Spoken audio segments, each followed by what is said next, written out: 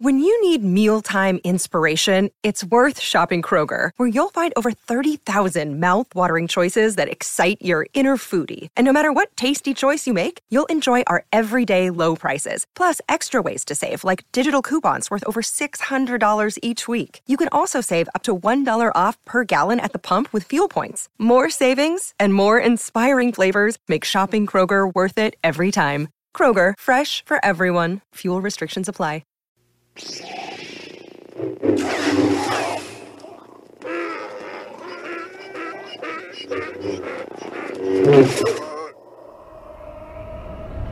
Anakin! Anakin! No!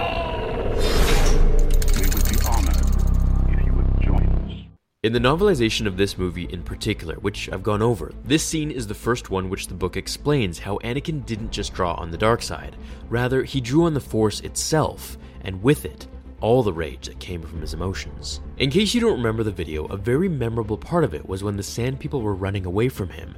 Rather, you know what, here I'll just chop in a piece from the old video. He saw one group rush into a hut and reached out across the way to a large boulder in the distance. It flew to his call, soaring across the sand, smashing one fleeing Tusken down and flying on. Anakin dropped it on the hut of Tuskens, crushing them all.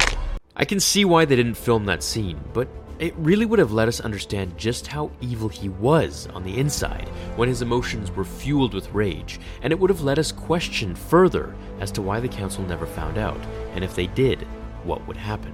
This was one of the most pivotal turns for Anakin, hands down. This is where he fully gives into his temptations of darker thoughts, and as Yoda says, once down the dark path, forever. Will it dominate your destiny? Consume you it will, as it did Obi-Wan's apprentice.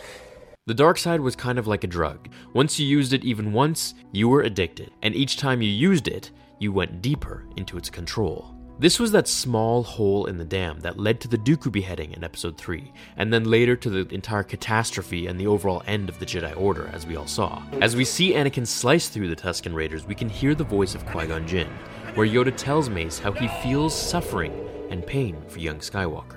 So did no one ever further investigate this? It seems if the Council was so particular about training Jedi from the right age, they should have checked Anakin's trauma as soon as he returned, or at least brought it up in the Council. But nothing was mentioned in the books, and nothing was mentioned in the movies. Now there was something mentioned in the comics, in the Far EU, which I'll mention at the end of this video, but there's no data that shows the Council either knew or didn't, but I'm going to pull a few facts from the novel for our answer here. The first one being how Padme not only knew, as we saw, but rather this piece of dialogue that was left out from the movies. She actually condoned the slaughter. And I slaughtered them like animals.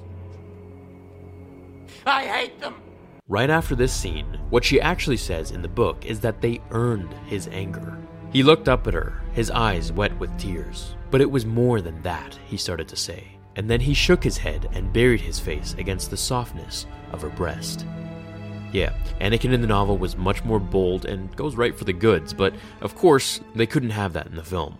Now let's fast forward to Revenge of the Sith. There's another scene that was never filmed, however it was in the novelization, which I'm going to read. It takes place during a talk that the Chancellor and Anakin had in his office. He ticked his fingers one by one. I have kept the secret of your marriage all these years, the slaughter at the Tusken camp you shared with me.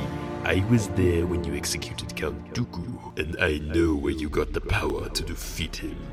You have never needed to pretend with me the way you must with your Jedi comrades, that I accept you exactly as you are. So with these facts, we can see that the Jedi never did find out. Now, let's say they did.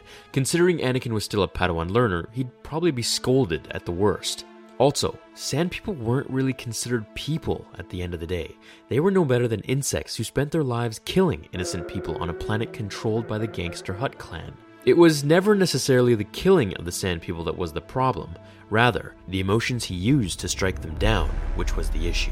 Now, in Legends, Anakin and the Jedi Knight Asharet Het had a mission where Het found out what happened, and seeing as how he was a warlord of a Tusken Raider tribe, he threatened to tell the Council. Eventually, nothing came of it, but it did make the story much more dramatic. Do you think Anakin would have been kicked out of the Jedi Council had they found out? I really wish we got to see the novel's version of the scene. that would have been really cool. It's a lot more dark and gritty and really showcases the Power of the dark side. Thanks for watching, everyone. I hope you all have a great day, and I'll see you all in the next episode of Star Wars Theory. I'm going to try to get another double upload going for you today. Until then, my fellow Jedi and Sith friends, remember, The Force will be with you. Always. Fulfill your destiny.